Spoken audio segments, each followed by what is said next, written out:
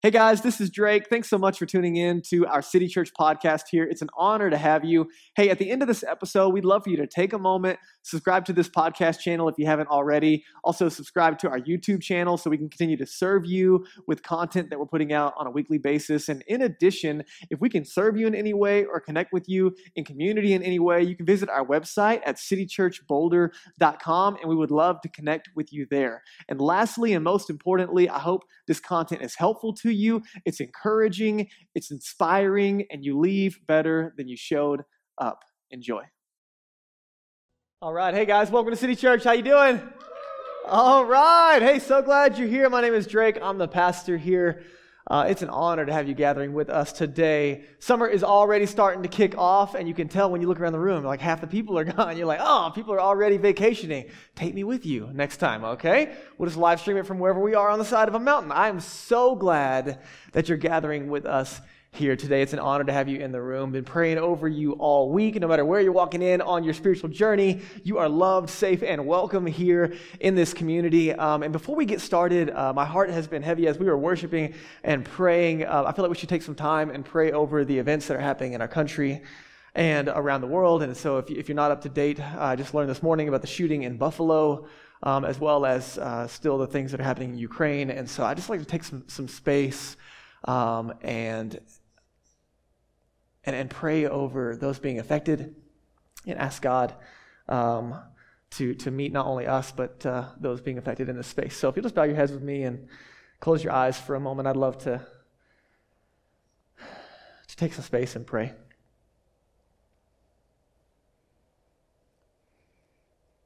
God, thank you so much for being a good Father who has a heart filled with compassion.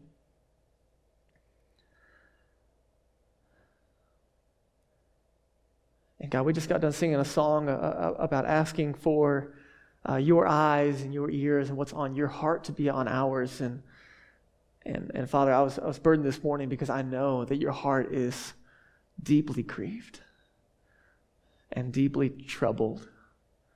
And I'm sure full of anger towards the hate crimes that happened in Buffalo. And our hearts break for this kind of evil. And for the suffering that comes out of it, for the divide that it creates in relationships, and for the fear that it stirs up in hearts. And so, God, right now we ask that you be with all the families that are being affected. We know that you love them deeply, whether they know it or not. God, we pray for justice. We pray for reconciliation. We pray that you would give us hearts and minds to understand what it means to love like you, to love our neighbor no matter how different or similar they are to us.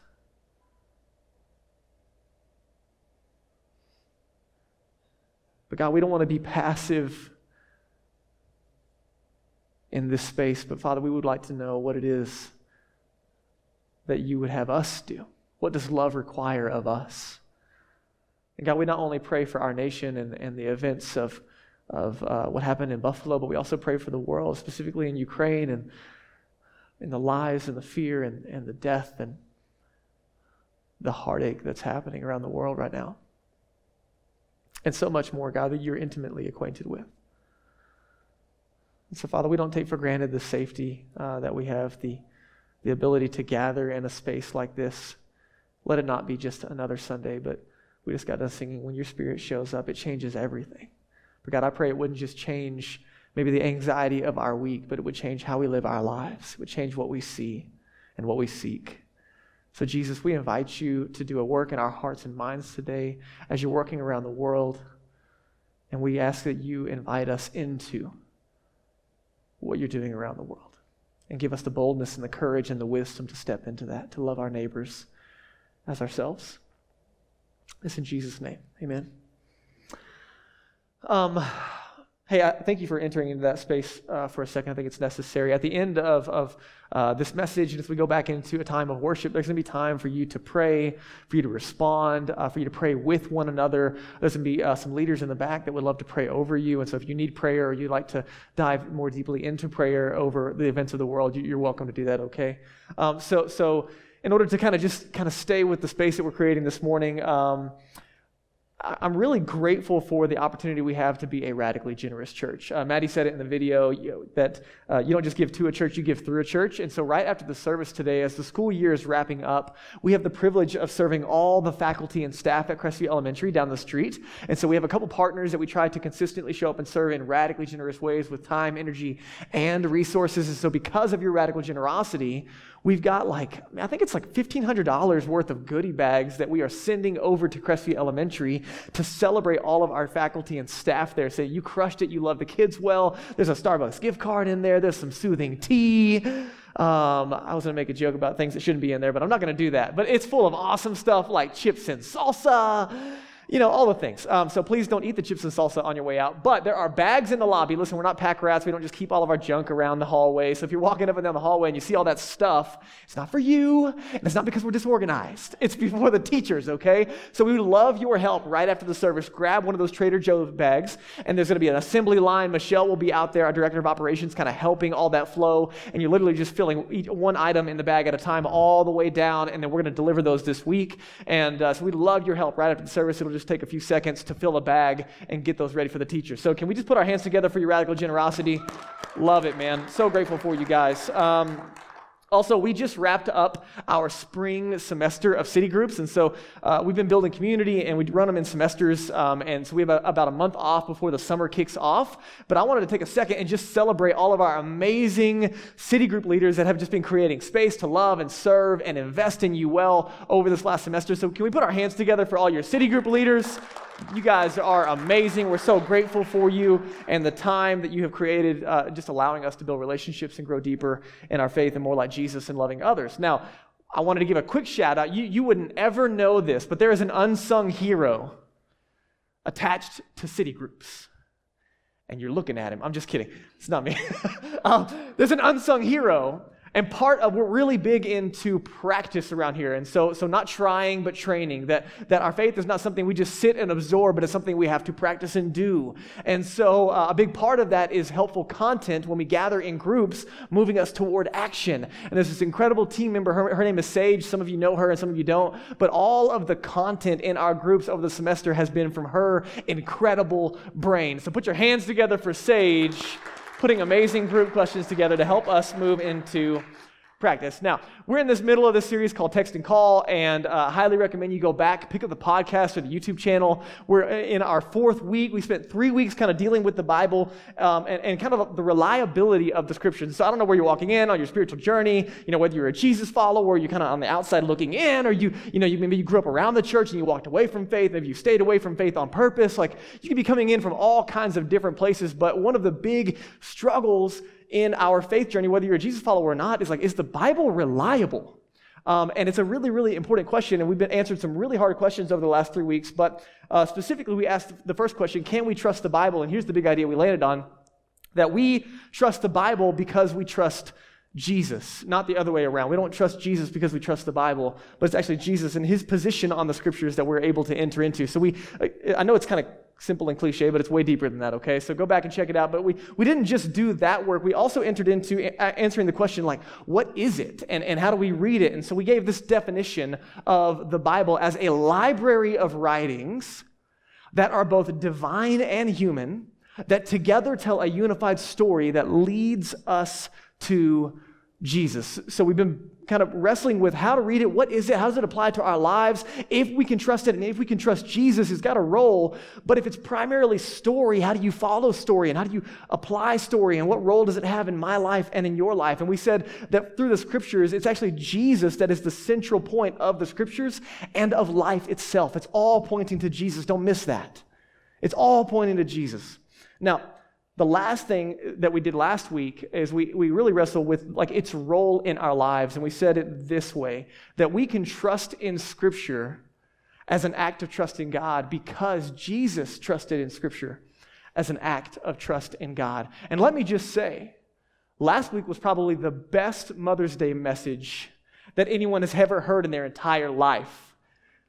It's a total joke because it had nothing to do with Mother's Day, but I felt like it was necessary. So hey, by the way, it's been 3 weeks of pretty heady, and it kind of got progressively heady. I appreciate your patience, but it's absolutely foundational to what we've been trying to accomplish here at City Church. And so this is formative, right? How we read, how we apply, and how we live out our faith is connected to the Scriptures. And so I don't want you to miss that. You can have confidence in that so we can move forward in our practice. Now, the Scriptures serve as a central role in our ability to follow Jesus. And if you're not a follower of Jesus, it's important that you kind of wrestle with the role of the Bible when it comes to considering who Jesus is and, his relationship to you in your life. Now, because the Scriptures are a central role in following Jesus, we've been answering this big question. What does it mean? All year we've been wrestling with this, and that's why we've been kind of back and forth, and today we're going to move into a different direction in this series. But what does it mean to actually follow Jesus? Is it go to church every now and then and read the Bible because that's what you're supposed to do, and give a little bit of money and try to be a good person and don't say certain words? What is it? Is it a tattoo that you got to get in order to get into the club? What is it that makes you a follower of Jesus? So do you guys remember we've been doing this all year? The first thing, to follow Jesus is to what? Number one? Anybody? Be with. Oh, yeah. Okay, we're going to get there. Listen, it's not going away all year. This is coming back, okay? You already forgot, so this tells me. All right, it's coming back. Here it is. What does it mean to follow Jesus? Number one, it means to be with Jesus. Number two, become the brain over here. Sage has got it because she wrote questions all semester for you. Okay. Somebody else, what's the last thing? Become like Jesus. Do what Jesus did. Okay, this is what it means to follow Jesus. Be with Jesus. Become like Jesus. Summer's not here yet, guys. You can't check out yet, okay? You got that summer fog on you already. Be with Jesus. Become like Jesus. Do what Jesus did. Now, we spent a ton of time on these first two throughout the year.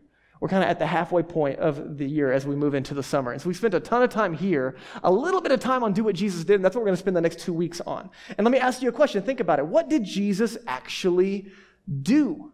Well, he did a lot, actually. But what did he do? What was his primary focus? And the reason this is so important, and if you're not a Jesus follower, this is really important. If you're a Jesus follower, you got to come back to this over and over again. That you and I cannot give what we don't have. And so being with Jesus and becoming like Jesus is the space that then empowers us to do what Jesus did. Now, that's not a 3-step program that takes you 9 months and you do it in categories. This is a simultaneous day-by-day relationship, but you can't separate them. You can't do what Jesus did without being with Jesus. He used some heavy words. He said, apart from me, you can do nothing.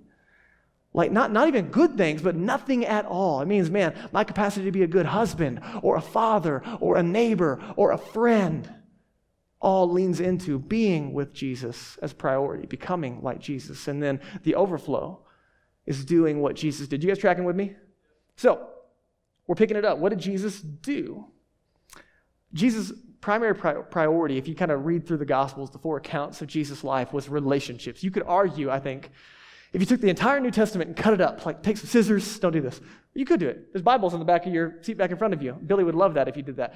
He bought them all. So do it. Take scissors, do this, grab a box, 3 different boxes, take some scissors and cut it up into different categories. All of the pieces that you find in the New Testament are going to fit into 3 different relationships. You're going to see Jesus in his relationship with God, his relationship with his followers or the family of God, and then his relationship with those who are not in the family of God yet, or what Jesus would call the lost, which is like, ooh, what does that even mean? So let's just look at Jesus and his words. Like, what is Jesus' number one priority on his heart? This is really important for you and I. So let me show you Luke chapter 19, okay? Just out of Jesus' own mouth, he said, the Son of Man came to make sure you have a stress-free week. The Son of Man came to make sure you're making at least $72,000 a year. The Son of Man, right, what was Jesus' priority and what was his role? The Son of Man, speaking of himself, came to, and he gives us the exact purpose, what? To seek and to save the lost. So we don't use that language a lot around here because our mission here is to help people find their way to God from where they are. And so we try to use language that is compatible with someone who's not following Jesus yet. But this is Jesus' word, okay? So if you're offended, just be mad at him, okay? But this is Luke 19. Jesus gives us the purpose. Let me show you Mark chapter 2. This is, again, another priority statement. He's hanging out with tax collectors and sinners. We're going to talk more about this next week. It's so much fun. Make sure you're here next week. Why does he hang out with tax collectors and sinners? Lowest rungs of the social ladder. Some religious leaders, by the way, the churchy people, are mad at Jesus for hanging out with people he's not supposed to be hanging out with. And then Jesus hears it, and he says to them, those who are well have no need of a physician, but those who are sick. I came not to call the righteous, or rather those who presume that they're already right, but rather sinners. So Jesus gives us his priority. Why is he here? Why was he born of a virgin? And why is he living a perfect life? And why will he die on the cross and be buried and rise again? He gives it to us again. Now, it doesn't just stop there, because he not only gives us his priority, but he also gives us the priority of heaven. Check this out. Luke chapter 15. We'll revisit this in a minute. Jesus is having a conversation. He tells a story about like the shepherd who has 100 sheep and one runs off. And so he leaves the 99 sheep to go find the one. He's telling this parable to kind of get the point across. And at the end of that story, he says, I tell you, there will be more joy in heaven. And he pauses. Or at least I'm going to pause. I don't know if he actually did, but we're going to do it. There's more joy in heaven. And he gives us the priority over a really full Sunday gathering. No, it's not what he said. Over an amazing message and a worship set. There's more joy in heaven when you didn't have a stressful week. There's more joy in heaven when gas prices go down. There's more joy in heaven when someone buys a Chevy instead of a Ford. What does he say? He gives us the priority of heaven. There's more joy in heaven over one sinner who repents than over 99 righteous persons who don't need repentance. For the record, none of us fall into that category. There are no righteous persons. It's tongue in cheek. Jesus is helping us understand the priority.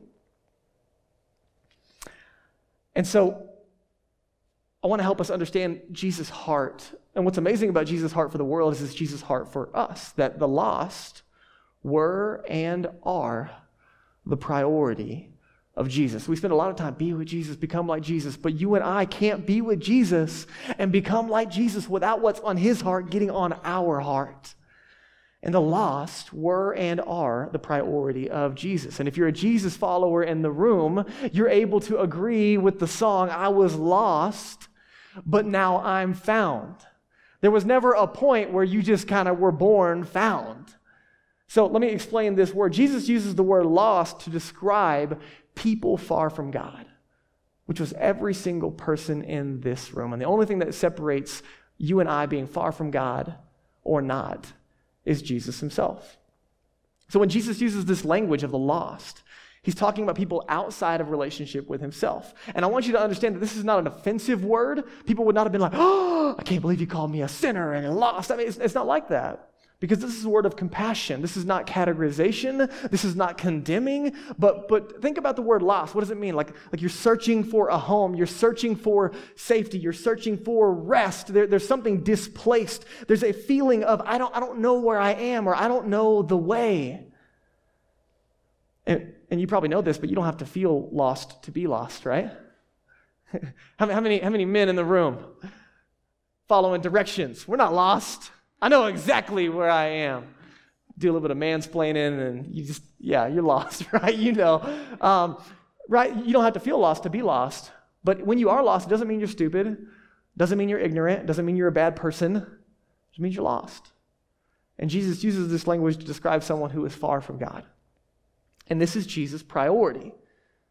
So at the end of each gospel, or these 4 accounts of Jesus' life in the New Testament, you can pick up that Bible in front of you, Matthew, Mark, Luke, and John. At the end of each of those records of Jesus' life, Jesus articulates his priority to his followers. So if you're a Jesus follower in the room, Jesus' priority should be my priority and your priority.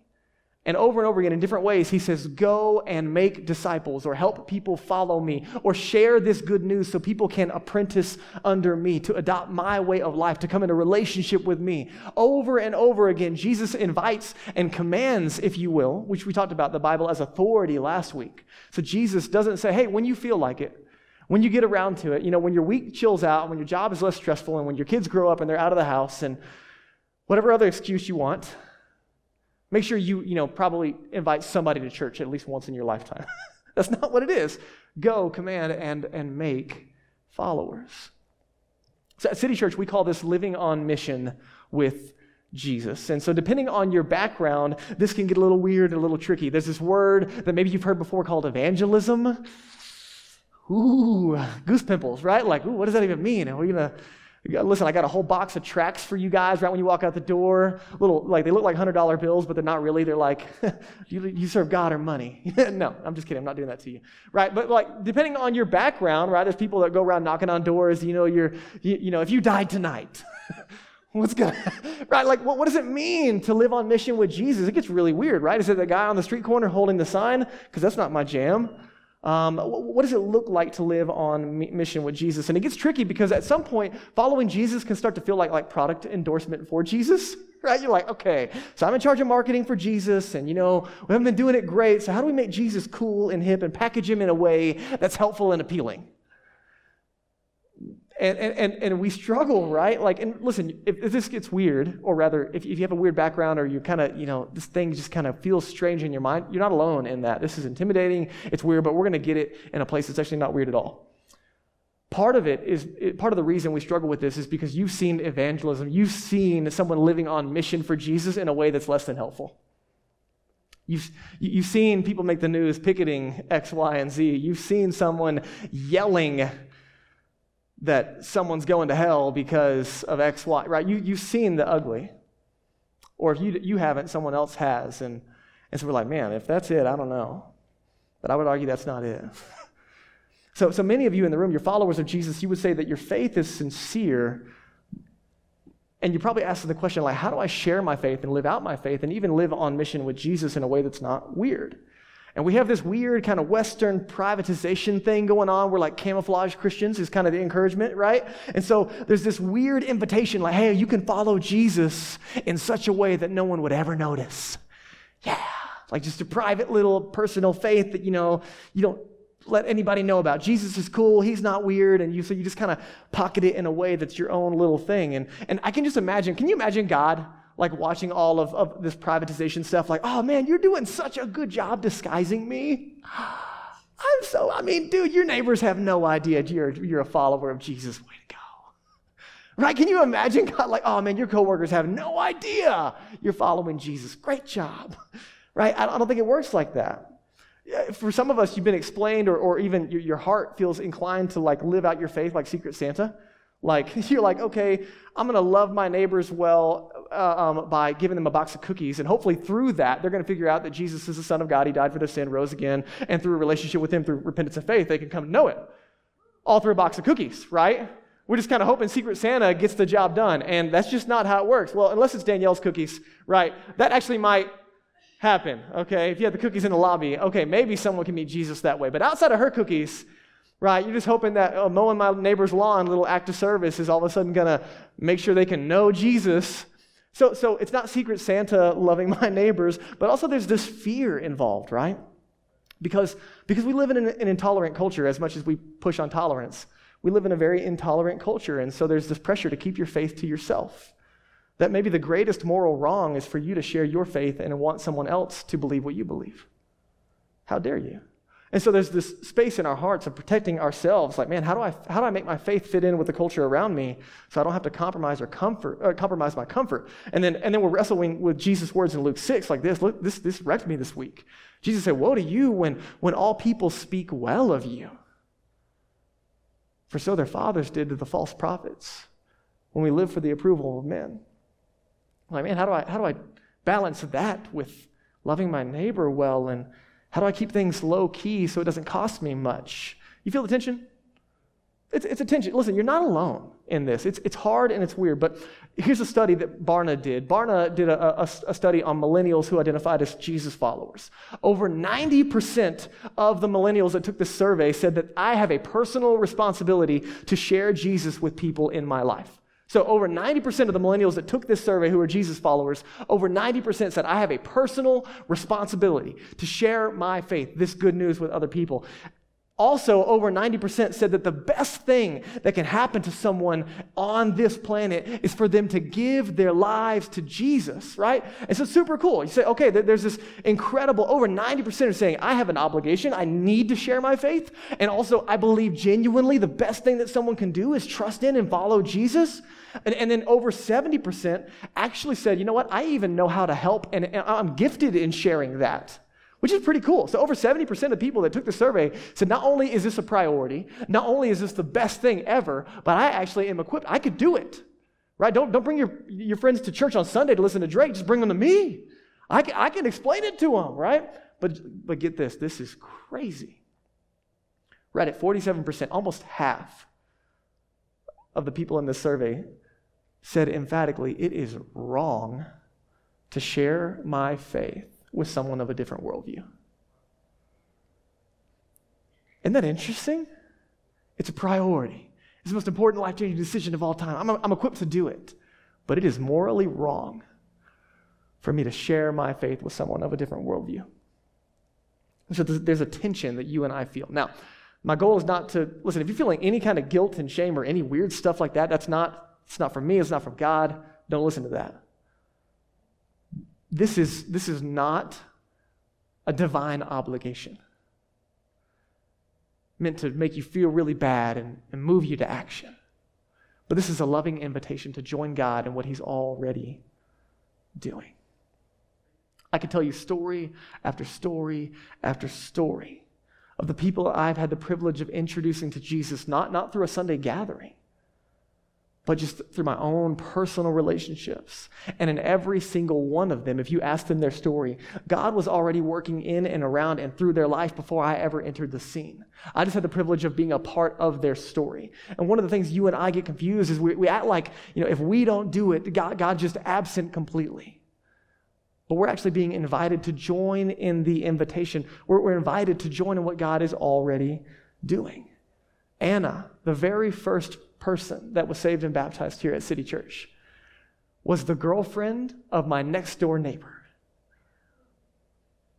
And we'd see him in the alley and we'd hang out and we'd have dinner, and all of a sudden I didn't even know Anna. I met Anna because of my neighbor.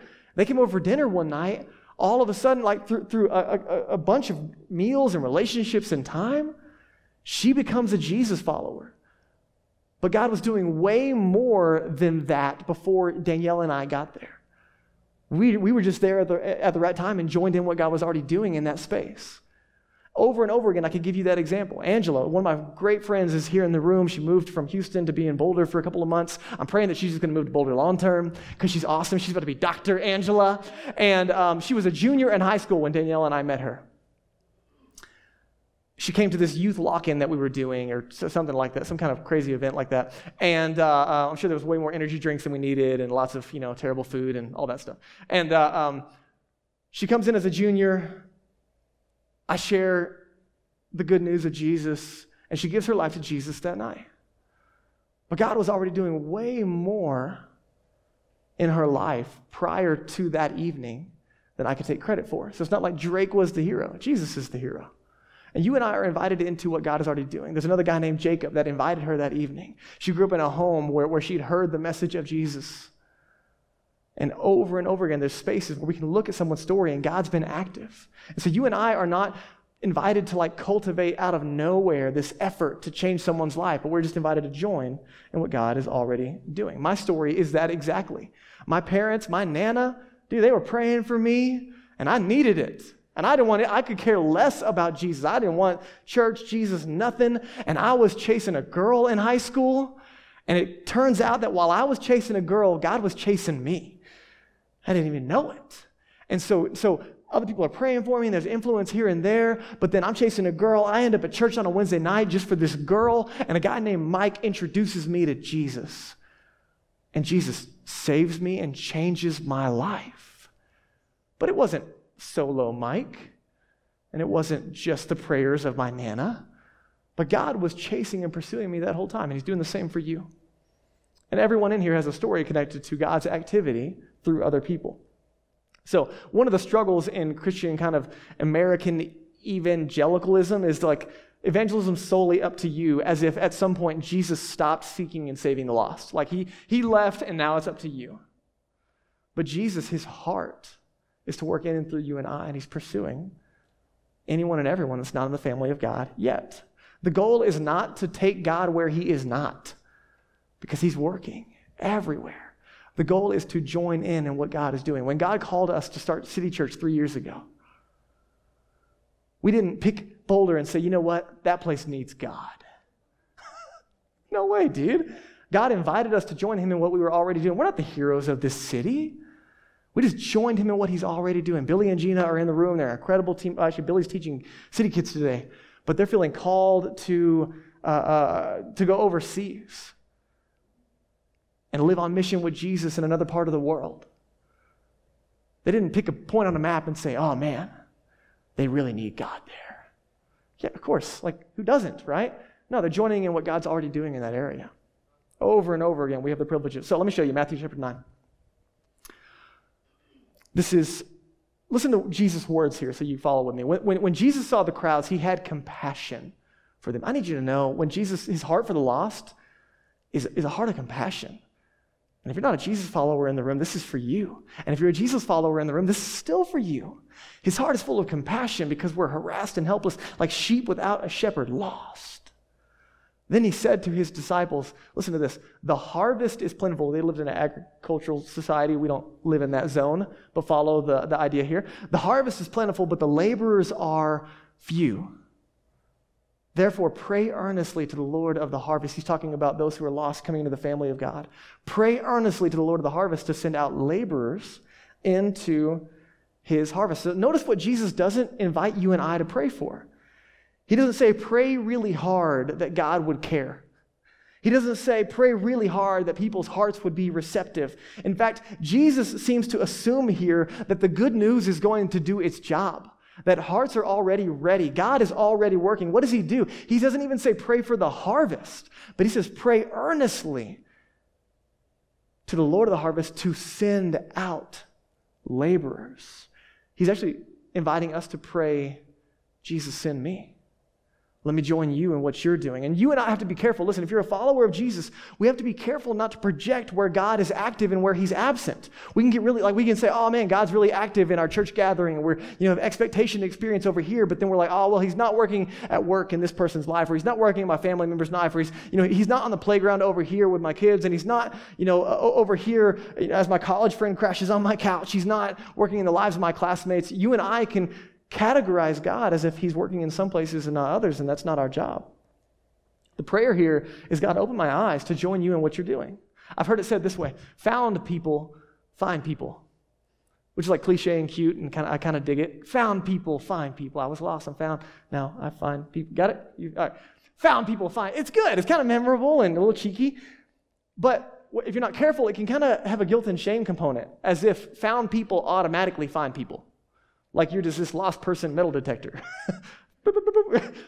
Found people, find people. It's an emphatic. No. What is it? It's not automatic. It's intentional. It's a response out of love. That I love what Jesus loves. Because Jesus loves me, I'm able to love what he loves. And he loves those not in his family yet. And one of the things I struggle with is my eyes are not always open with expectation to what God is already doing around me. You and I, as Jesus followers, are invited to join him in mission. We talk about it like this, to live on mission where you live, work, and play. So let me kind of wrap it up. Actually it's Daniel. Daniel, come up and play the keys for me. John chapter 1, let me show you this, just to kind of give you an easy illustration, because you might ask the question, what does it look like? So John chapter 1, verse 43. You guys have that? Did I get it wrong? What's the next verse? Hey, there it is. Thank you. So what does it look like to actually live this life of invitation? Look at this.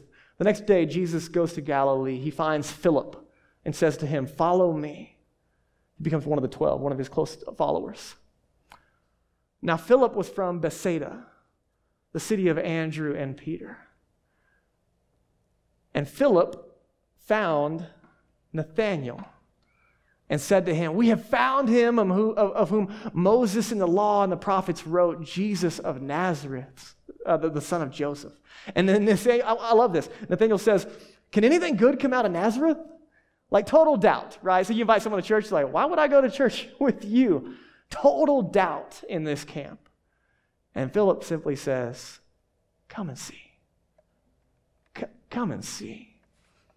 And you ask the question, like, what does it look like? This dude, Nathanael, don't miss this. He becomes one of the 12 because of a simple invitation. He becomes one of the 12 because Philip was moving slowly and compassionately enough that he could live a life of invitation. So here's my question for you. What does it look like to live a life of invitation? Are we a people of invitation? And quite frankly, we are, and you are. And I'm grateful for you in that. But are we continually invitational people? We pray often for lostness to decrease in Boulder by 1%. 93% of our population is disconnected from God. And we pray over and over again to see 1%, 1,100 people come to trust in Jesus through the influence of this body and family. Now, next week, we're going to dive into this idea of hospitality, because I tell you often that there's a good chance that some of your neighbors and friends and coworkers, they have a better chance of meeting Jesus at your kitchen table than they do at a weekend gathering. But don't take for granted the simple invitation of this common space that you and I have. I mean, think about it, guys. This is an amazing, rich, and life-giving community, isn't it? Right? It is, because you're in it. You're what make it amazing and life-giving. But friends, listen, even the richest community cannot be experienced without invitation. And the only thing more awkward than inviting someone to join you is showing up without an invite. So are we a people of invitation? Seth says it often. He says that we embrace the feeling of being awkward so others don't have to feel that way. I'm like, yeah, man. Some of us, that's a big struggle. But you got to ask the question, what does love require of me? Because listen, guys, listen. If the surveys are correct, that might reflect on this room. 90% of us will say, yeah, man, Jesus is that hope, and I need to share it. But then it's a challenge, and it's hard. And so you know what? Inspiration will fade, and your willpower is going to fizzle, and guilt and shame are just lousy motivators. And so what's going to move you and I past our comfort zones? What keeps our attention outwardly focused when we're drowning with life and kids and work and a project and summer and busy and family and budgets and all the things happening and nails in our tires? And right, well, how do we stay on top of that? What keeps you from giving up on someone that you've loved over and over again 1,000 times? And you choose to show up one more time for them? What makes rejection worth it? And there's only one answer, and it's the love of Jesus.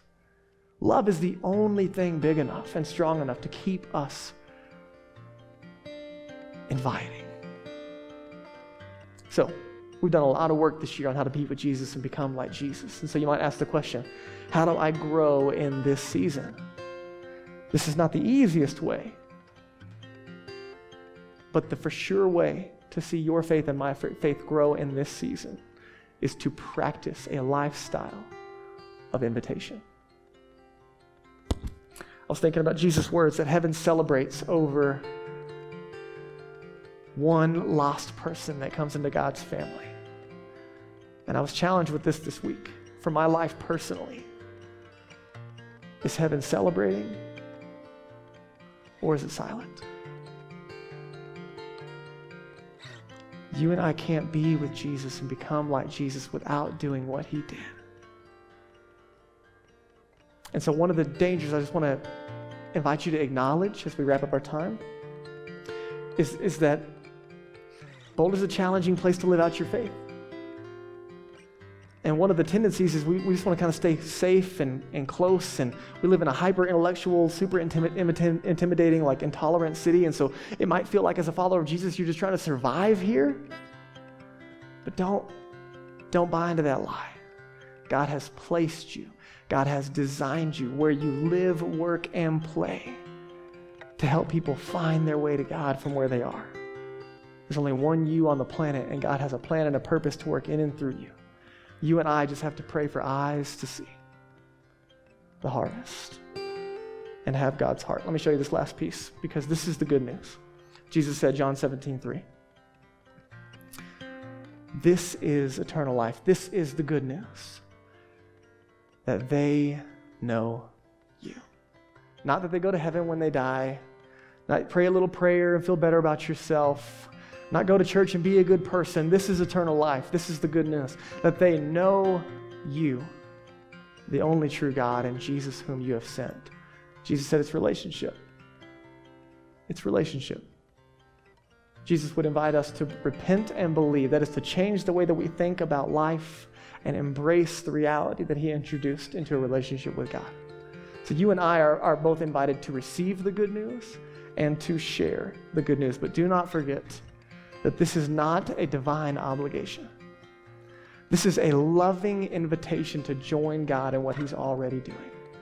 And I'd like to celebrate because many of you already live in this space, but if you're like me, every day is a challenge to recenter into God's heart on my heart. Don't let guilt and shame drive you. But I'm confident that heaven is going to be more crowded, that more people are going to be a part of the family of God because of how you and I live lives of invitation over this next season. So let me pray for you. As you bow your heads and close your eyes, I'm just going to invite you to kind of reflect in your own heart and mind of maybe the space that you're in. Before we sing these next songs, man, I hope that your heart is tender and soft to the reality that this is not a divine obligation. This is an incredible, loving invitation from a God who loves you and loves those not in his family yet. God's heart is for restored relationship. And if you're a follower of Jesus in the room, odds are someone was courageous enough and full of enough love to share God's love with you so you could have a relationship with Jesus. And you and I are now invited as Jesus followers to live lives of invitation. Invitation into our gatherings, invitation into a city group, invitation to our kitchen table, invitation to a bike trail, invitation to a coffee shop, invitation to drinks after work. There's 1,000 mediums to practice the way of Jesus here. And right now, man, I would just ask you join me if you're a follower of Jesus. Open my eyes, Jesus, to see where you're already working and give me the courage to join you in it. Faces and names, people I can love. And if you're not a follower of Jesus in the room, I want you to just have confidence today that Jesus' heart is for you. And he has made a way for you. That the invitation is not a cheap invitation, but he gave his life for my sin and for your sin. He was buried and he rose again, proving he was who he said he was, and that he could do in my life and in your life what he said he would do. And if you have never responded to the invitation to have a relationship with Jesus, I invite you into that today. To repent means to change the way that you think, to agree with Jesus about the reality and the condition of our soul, and to respond, to believe, to trust in him, that he's good, that he loves you, that he made a way for you. You do nothing to earn it or deserve it. You simply receive it. And in that receiving, Jesus said, this is eternal life, to know God, restored relationship. So if you've never done that today, I want to invite you in your own heart and mind. You can pray and invite Jesus. Respond to that invitation. Jesus, I want that life with you. I need you to save me and set me free. And heaven roars in celebration as you find your way home. So Father, we ask you to do what you want to do for the rest of our time here today. Give us eyes to see and hearts and minds and hands full of love to go and practice this good news. Amen.